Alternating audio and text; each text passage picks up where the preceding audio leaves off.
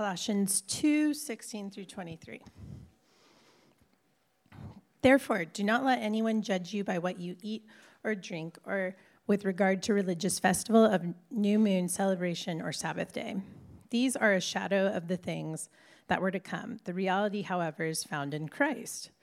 Do not let anyone who delights in false humility and the worship of angels disqualify you for the prize. Such a person goes into great detail about what he has seen, and his unspiritual mind puffs him up with idle notions. He has lost connection with the head, from whom the whole body, supported and held together by its ligaments and sinews, grows as God causes it to grow. Since you died with Christ to the basic principles of this world, why, as though you still belong to it, do you submit to its rules? Do not handle, do not taste, do not touch. These are all destined to perish with use, because they are based on human commands and teachings. Such regulations indeed have an appearance of wisdom with self-imposed worship, their false humility and their harsh treatment of the body, but they lack any value in restraining sensual indulgence. This is the word of the Lord.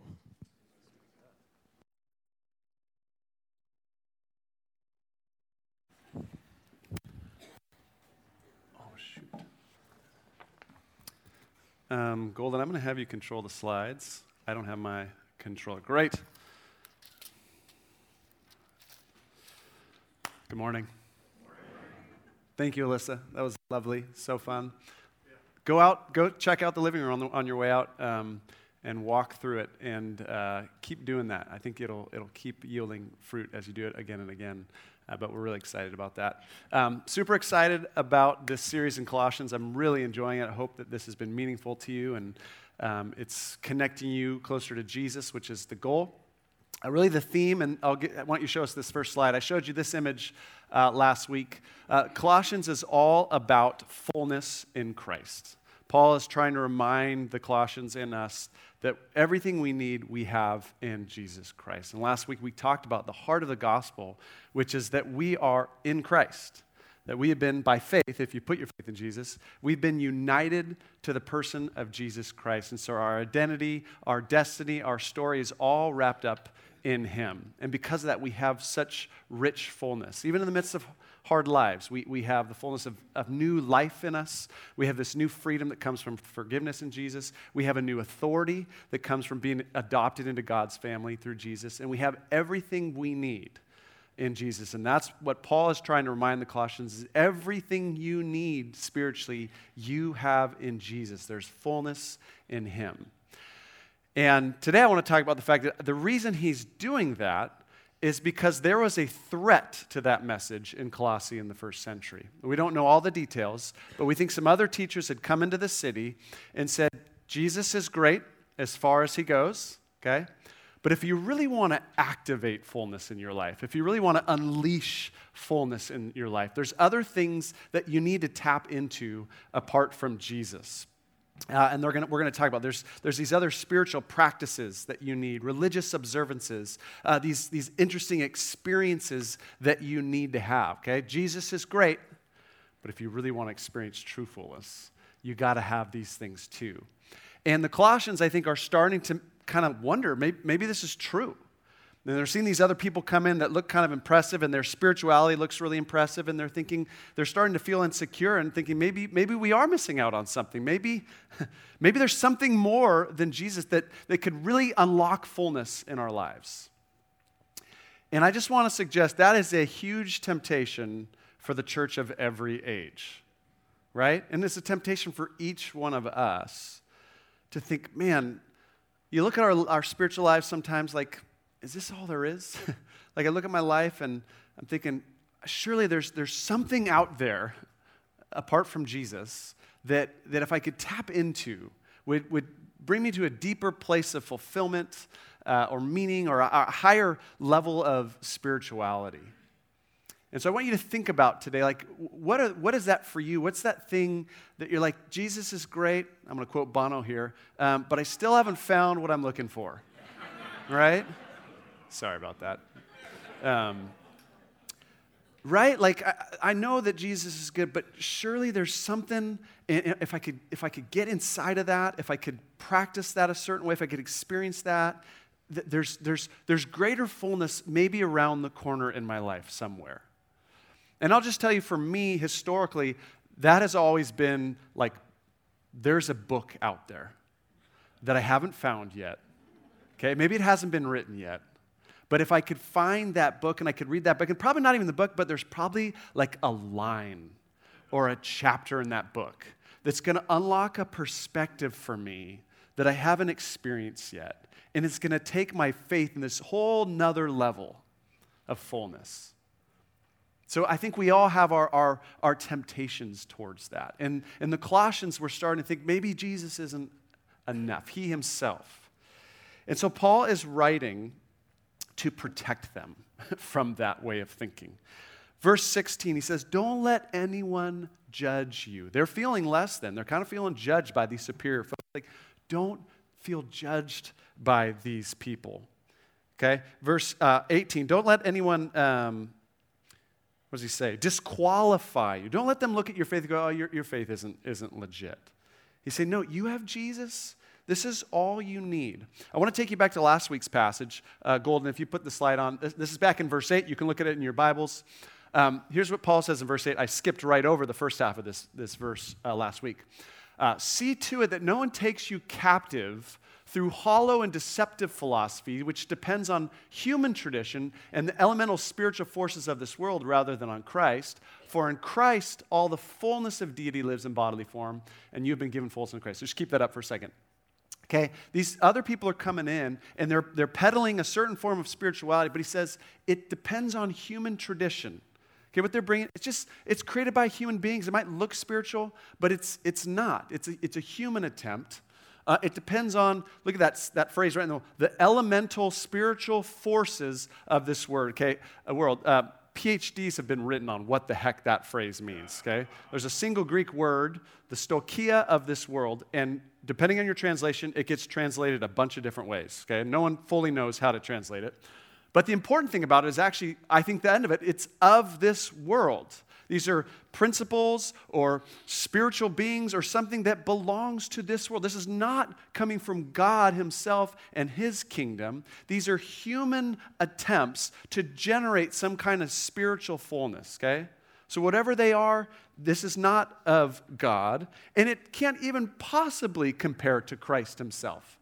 Think about, in Christ, the fullness of God dwells in bodily form. Mark just prayed about that we see God's glory in Jesus Christ. What could possibly give more fullness than the one in whom all the fullness of God dwells? Jesus himself brings fullness. All of these other things, these books, we'll talk about other things, okay? Whatever it is, they might be decent and good, but in the end, compared to Jesus, look at that second line, they are hollow and deceptive, okay? Think about that word hollow. There's a veneer that's really impressive. There's an outside that says, maybe this is where it's at. But they can't deliver. Inside, it's not going to bring about fullness. It's deceptive. It can't even compare to Jesus himself and what he can bring in our lives and what he has already brought in our lives. All right, thanks, Golden. So what I want to do this morning is I want to just look fairly briefly at what this looked like in the first century, and then I want to invite us into just a simplicity in our faith with Jesus today, okay? So let's just I'm going to try to get a sense inside of what was going on back then. Again, some of this might feel relevant today, some of it may not, but let's look at what was happening. And then we'll look at how do we respond to this today. All right, so I see kind of three forms that this higher fullness, spirituality, religious thing that was going on back then happened. Most people think it was some kind of combination of like ancient Jewish practices plus some like Greek Gnostic philosophies that all came together in this interesting syncretistic kind of thing that was going on in Colossians. We don't totally know, but let's just look at what Paul actually says, all right? So three ways I see this playing out in this passage. First way, you see these people calling them back to these old Jewish observances, okay? Ancient Jewish traditions. So look at verse 16. Therefore, don't let anyone judge you by what you eat or drink, or with regard to a religious festival, a new moon celebration, or a Sabbath day. Okay? So that feels very Jewish, right? These are all the old Jewish laws, ancient Jewish observances, and that's understandable. Christianity came out of Judaism, right? So it's understandable they might be tempted to go back to some of those things. But the idea here is the person of Jesus is not enough. Trusting Jesus, walking with Jesus, enjoying Jesus, surrendering your life to Jesus, that's not enough. You need to tap into these ancient Jewish observances and traditions if you want to experience fullness in life. And I think that's always actually an interesting conversation for the church. That sometimes the church rediscovers ancient practices. They could be Jewish, they could be otherwise, early church practices, and there's this temptation to think, man, we need to get back in the flow of these ancient practices. And if only we do that, then the church will start to experience true fullness, deep spiritual fullness in life. And maybe you think that sometimes. And I just want a little disclaimer. I imagine Paul observed some of the feasts of Israel still. So I think he still went about those things oftentimes. I personally think that there are a lot of ancient practices that would be very beneficial for the church today. I think the church in America is so darn contemporary, we've lost any sense of tradition and history, and we're just living in the now, and we've kind of cut ourselves from some beautifully historic things. So let me just say that. But Paul's point here is that's not where fullness is found. Fullness is found in Jesus Christ, in Him alone. Look at verse 17. These are a shadow of the things that were to come. The reality, however, is found in Christ. Right? It's an interesting image. All the Jewish feasts and all these things, even some of them very godly things that God built into the structures of Israel's life, those are just shadows. Those are just foretastes of the reality which was God's own Son showing up. And now that we have the reality, that's where fullness is found, not in the shadow. And again, I say that as a person who loves some of the traditions. He mentioned Sabbath. Many of you know I'm a huge fan of the Sabbath. I think the church could really benefit by practicing a weekly Sabbath. But in the end, true rest is not found in a day. Okay? True rest is found in a person, Jesus Christ. And again, Sabbath has been a very practically helpful way for me personally and my family to rest, but it does not hold a candle to the rest that I have found in Jesus Christ. Like the true rest that comes from realizing my sins and the burden of my sins has been taken off my back by Jesus through forgiveness in Jesus, that my identity is in Him and not in my ability to perform or impress people. Like to begin to really root myself in Jesus, that kind of rest is far superior, I promise you, to a day of taking off. Okay? The reality is in Jesus. And so Paul's like, go to Jesus. Okay? So that's one way it's playing out. How are we doing so far? Okay, we here? Okay, I started talking about rest. I want to make sure you don't just start resting too much here. So let's make sure you're still with me here. Okay, let's look at the second way this plays out. Look at verse 18. There's some spiritual experiences that these people are saying. You've got to have these kind of experiences. Verse 18, don't let anyone who delights in false humility and the worship of angels disqualify you. Such a person also goes into great detail about what they have seen, and they are puffed up with idle notions by their unspiritual mind. Okay? So hard to know what's going on, but there seems to be some kind of angel worship, spirituality thing going on. And this message is if you want to experience truthfulness, there's these really cool spiritual experiences you have to have. You have to experience your spirituality in a certain way. There's these ecstatic, deep, mysterious, powerful visions or religious experiences that would authenticate a true spirituality, or that would activate a deeper fullness in your spirituality. And what I love about this is Paul, I think playfully, look at the end of verse 18, he says, idle notions by their unspiritual mind. And he says, I think that's sort of ironic. He's like, what they're doing looks really spiritual, right? They're having these spiritual experiences, but it's actually unspiritual in that it's actually not prompted by the Holy Spirit. These are not spirit-led, spirit-directed. These are actually man-made things that they're doing that look really spiritual, but aren't. Look at verse 19. They have lost connection with the head. Now what or who is the head? Jesus, right? They're doing something spiritual. It looks really spiritual, but it's actually unspiritual. And in fact, they've lost connection with the head. Whatever these experiences are, they're not connecting them deeper to Jesus. They're actually taking them away from that deep connection to Jesus himself. And again, I think this one's actually pretty easy to relate to. I think throughout the history of the church, we have moments where there are people who come along and say, if you really want to, activate fullness, there's these experiences that you need to have. Jesus himself, faith in Jesus himself is not enough. You need to get inside of these really powerful, emotional, or whatever spiritual visions and experiences, and that's what will bring fullness. And I'm sure some of us have been around some of those kinds of messages, and it can leave you feeling insecure. Like I think the Colossians were feeling like, is my faith legit? Because this isn't happening to me, so what do I do with this? But I would guess some of us who have seen some of that at least, when you watch it long enough, you go, gosh, this actually doesn't feel rooted in Jesus. Like it feels like there's something that's lost connection with the head. Like as I just watched this over time, initially it looked amazing, but then as I watched this person's life, it doesn't feel like they're getting more and more of Jesus.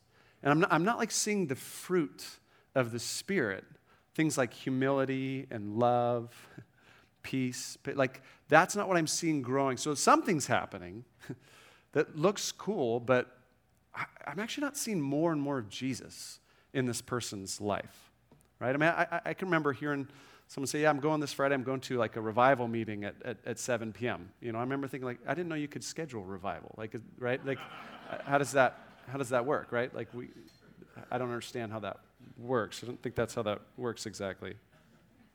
And Paul's warning here is, gosh, there's things that can look really impressive, but the only thing that matters is this connecting you more and more deeply with Jesus or not? And if it is, great. And if it's not, then we ought to think about it. Again, I have like a disclaimer for all three of these things. My disclaimer is Paul had remarkable spiritual experiences. I mean, this guy had visions. He was caught up in the third heaven. He had things that were amazing.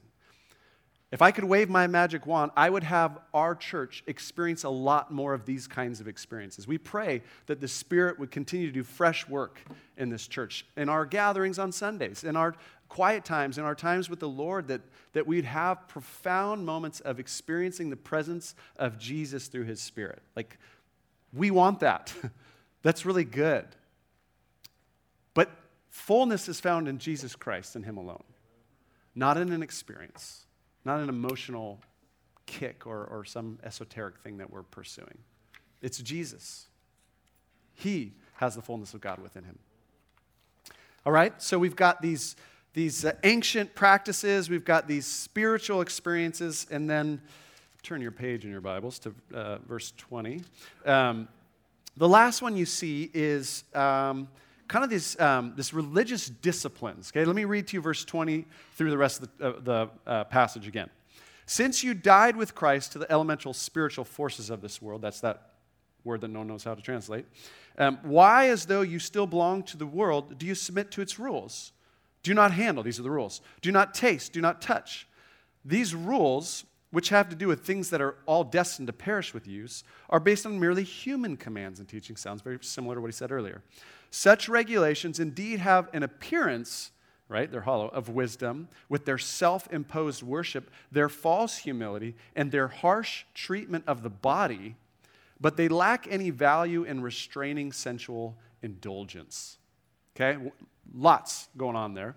But here's these rules. Do not handle, do not touch, right? He talks about rules and regulations, and he talks about harsh treatment of the body. So what he's talking about, I think, is a program of religious disciplines by which we withhold certain foods or pleasures or comforts. And the thought is, through strict personal discipline, okay, I can achieve a higher level of spirituality. Through discipline, I can shape myself into the spiritual giant that I long to be and that I'm not, okay? Maybe that, through discipline, I can arrive at fullness. This is the temptation every one of us feels at the beginning of a new year, when we hit New Year's, right? Through strict personal discipline, I can become a better version of me. And again, disclaimer, Paul was a very spiritually disciplined person. More than any of us in this room, I promise you. Okay? He talks about, in one part, he says, I beat my body and make it my slave. He says, I don't let my appetites control me. I have put my appetites in submission so that I lead out, not my appetites, okay? And I'll just tell you, as I look at the American church today, I think we need a lot more discipline, not a lot less discipline. Okay, the time of Phariseeism is kind of past in a lot of ways. Okay, that's not the problem, at least of the church in Orange County. The problem is worldliness. We're so indoctrinated and caught up in the things of the world, and we've grown very weak in our spiritual disciplines. This is just my take, okay? So I say that as a disclaimer. I think we need greater discipline. We're so governed by our appetites these days. We're so led by our immediate desires. So we could use some discipline, all that to say. But today, my point is this. That's not where fullness is found. It's not found in my ability to be disciplined spiritually. Fullness is found in Jesus Christ. Paul says something in verse 23 that I feel like needs a whole sermon. I'll give you 30 seconds on it. But he says, these regulations, they have an appearance of wisdom, right? You look at really disciplined people spiritually. It has an appearance of wisdom, false humility, harsh treatment of the body. But it's this last phrase that really hit me this week. But they lack any value in restraining sensual indulgence. Now, I don't love that translation. That is, they lack value in restraining the indulgence of the flesh. Okay, that's the more literal translation. Or your translation might say the indulgence of the sinful nature. And we talked about the flesh last week. It's that thing that Christ has to cut out of us, right? And I gave you that lovely circumcision image last week, okay? Right? The flesh is that whole part of us that wants independence, that wants control, that is that egocentric part of us. And Paul's saying that deep thing inside of us, personal discipline, does nothing to actually utterly change and control that, okay? Let me show you an image. Let me show you this image of an iceberg, okay? And I want you to imagine the above, this is you're the iceberg. I don't know if it's a flattering idea or not, but you're the iceberg. And what you see above is your behavior, okay? What people can see, right? Your behavior, your habits. And underneath, you have that core of you. And that's where the flesh lies, that ego, self-centered, self-protective, self-glorifying part of you. And Paul's saying the disciplines in and of themselves do nothing to get it. All they can do is shape habits and behavior, but they cannot fundamentally transform the heart. And the greatest example that we have of this is the example of the first century Pharisees. Right? These were men who were very disciplined religiously and spiritually. They engaged in all sorts of do not handle, do not touch, do not taste. They beat their bodies. They did all these things. And on the outside, on the surface, they looked remarkably spiritual, okay? Very impressive, respectable. But underneath, their flesh was on fire. None of those disciplines did anything to quench the flesh. They were full of pride. They were full of greed. They were lovers of approval. They were lovers of money. And they were very self-righteous. And they actually didn't look much like God at all. And so they're this cautionary tale that reminds us that discipline in and of itself doesn't destroy the flesh. In fact, it can actually fan into flame the flesh because we start to look better. And so we start to feel better about ourselves. And so we can embark on a life of rigorous discipline and have hearts that are actually very far from the heart of Jesus. And that's exactly what we see in the first century Pharisees. He says they lack value in restraining the flesh. Here's the reality about the flesh. The flesh doesn't need to be restrained. Okay? The flesh needs to be killed. The flesh needs to die. The flesh actually needs to be handed over to somebody else who can kill it. And that's what we talked about last week. That we've died, and he even says in this passage, verse 20, you've died with Christ. When you come to Jesus, you hand over the whole thing, and you say, this thing that I can't fix, I'm going to hand it over to you. You have to crucify this, Jesus. You have to kill this because I can't change myself. Most of you have read the Chronicles of Narnia series. You know, I couldn't help but thinking of the Voyage of the Dawn Treader and the story of Eustace, who's this boy who was a really naughty boy, who's a bad boy, a lot of flesh in him. And he ends up becoming a dragon, which was a perfect embodiment of who he was as a person. And then, of course, he encounters Aslan, who is the lion, the Christ figure. And he says, I so badly want to get this dragon skin off of me. And so he starts trying to tear at his own skin, right? He tears off a layer of skin, and there's another one. He tears more, but every time there's just more and more layers. And then finally Aslan says, you have to let me do it.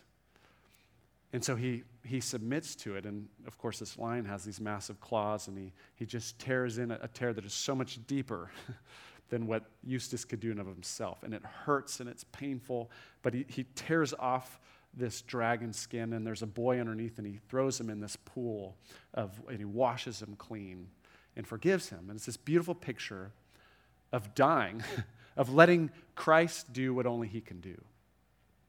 And that's Paul's point, I think, in this verse is personal discipline cannot kill the flesh. Only Jesus can. Okay, so that's first century temptations in Colossae that have nothing to do with the world today. No, but as you hear that, I'd love to just end on two notes. And the first is I would love to just call us to a simplicity today. Okay? This book with all falls about fullness in Christ. And I'd love to just call you, wherever your soul needs to hear the simple message of Jesus alone. Just look to Jesus. Trust Jesus. Surrender your life to Jesus. Enjoy Jesus. Walk with Jesus. Jesus himself is all you need. Golden, if you give me this slide. This is one of my favorite verses in Scripture. I'm afraid that just as Eve was deceived by the serpent's cunning, your minds may somehow be led astray from your pure and simple devotion to Christ. And it's that phrase at the end, a pure and simple devotion. And so in a world of complexity, which is the world we live in today, where might Jesus today be calling you back to just a pure and simple devotion to him? And I think one of the challenges today is, again, it's such a complex world, and we have the problem of having so many wonderful resources available to us. I mean, of course, you got all the worldly distractions, but even Christian resources. Like, you remember when podcasts didn't exist? Remember, just a little over a decade ago, there wasn't such a thing as a podcast. And now we have, all these podcasts. We have all these influencers. We have all these blogs. We have all these books. We have all these conferences. We have all these practices, all these things that we can engage in. And a lot of them are really good. Some of them are not so great. I call them more Christ-adjacent sort of ministries. Not exactly focused on Jesus. But there's so much out there. And there's a podcast on parenting. There's a podcast on politics. There's a podcast on the culture. There's a podcast on marriage. There's everything you could want. There's just this wealth of resource. And that's a good thing, but that can get really complicated. And the temptation can be I feel like I gotta just stay up on all this stuff, right? I gotta be going after all these things, and my friend sent me this one, and my other friend sent me this one. Okay, I got to keep up with all these things. But maybe fullness is right around the corner. Maybe if I could find the right one, or listen to the thing, or read the thing, or go to the thing, it's out there somewhere. And that can just get overly complicated. And you can step back and go, wow, I'm spending more hours reading about prayer than I'm actually praying to Jesus, right? I'm reading books about the Bible. I haven't read the Bible in a month, right? But that feeling of am I missing out? And it's up to me to find the thing or to do the thing that's going to lead to fullness. And I just want to invite you into a simple reminder that in Jesus Christ, you have all that you need. Fullness is not found in a program or a discipline or an experience or a practice. Fullness is found in a person. The person of Jesus. In looking to him, in trusting him, in walking with him, of experiencing his Spirit doing the work that only he can do in your life, of surrendering each day and each moment to him. And so that's my invitation today. Where's your soul just tired, just overwhelmed by all the options? Some good, some not so good. And where's there a fresh call? Jesus like, this is all we need. In me, you have everything that you need. Fullness is there. Just keep coming to Jesus. And with that, I want to end by having us actually consider our religious practices. Okay, most of us, there's ways that we are engaging our faith. And the question I want you to ask is, I want you to just think about, what are the things that I'm doing in my life right now that are kind of ways I engage my faith? You might read the Bible. You come to church. You might be in a small group, right? You might have a quiet time. You might practice Sabbath. You might study, all these different ways. But here's the question that I'd love us to be asking ourselves this week as we do that.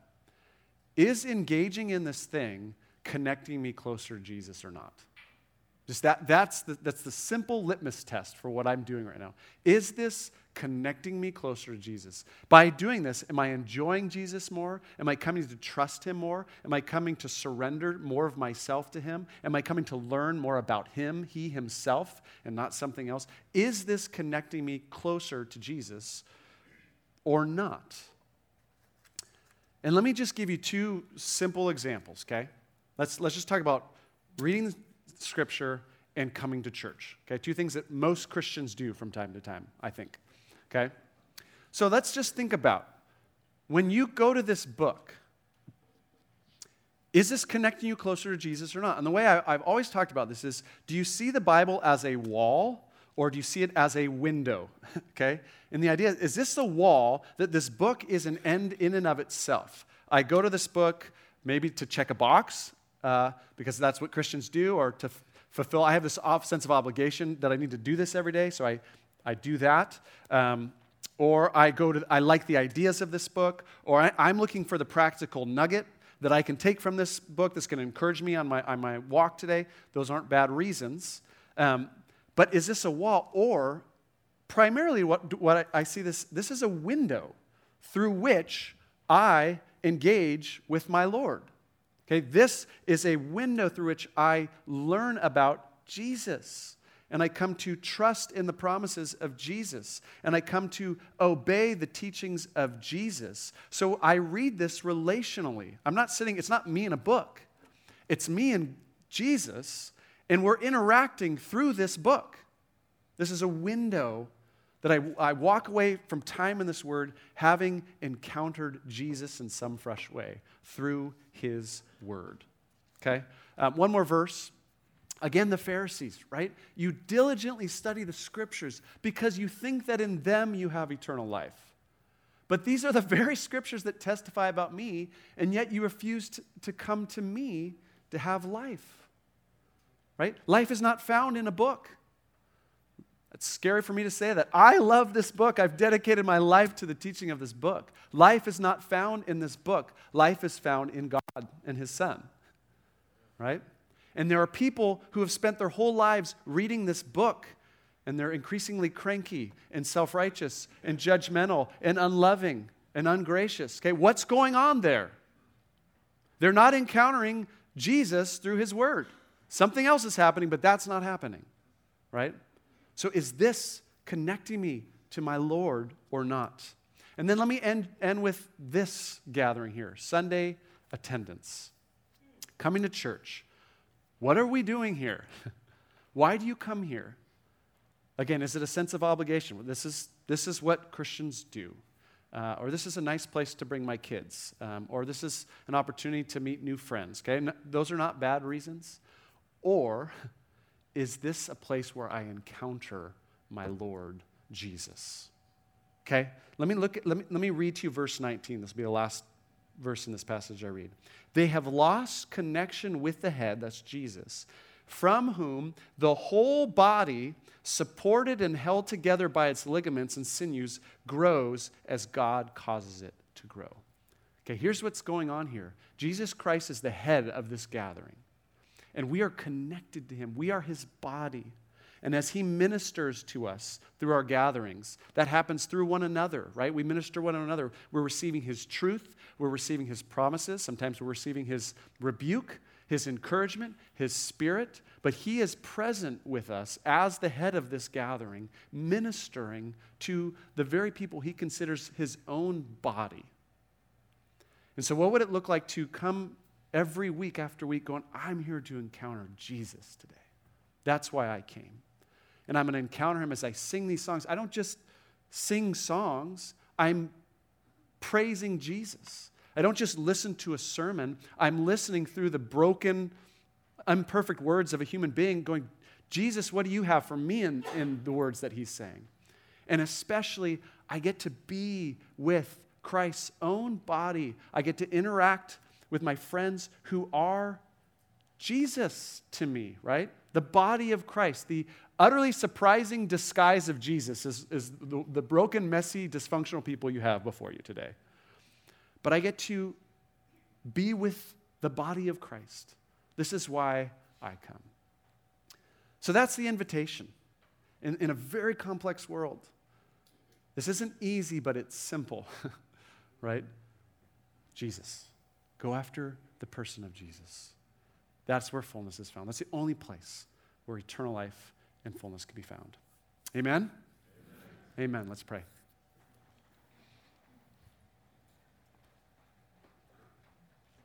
Lord Jesus, today we pray to you and ask that you would bring us into this pure and simple devotion to you. I think of Mary, who just sat at your feet, taking in your teaching, while Martha was so busy doing really good things, but distracted by all the preparations. And would you bring us to that place in the midst of busy lives, and we have all these responsibilities, but that there be a simplicity of heart, a simplicity of devotion, a simplicity of what drives us, which is just you yourself, Lord. And I pray even now, as we celebrate communion, that this would be a time to experience you. I pray this in Jesus' name. Amen.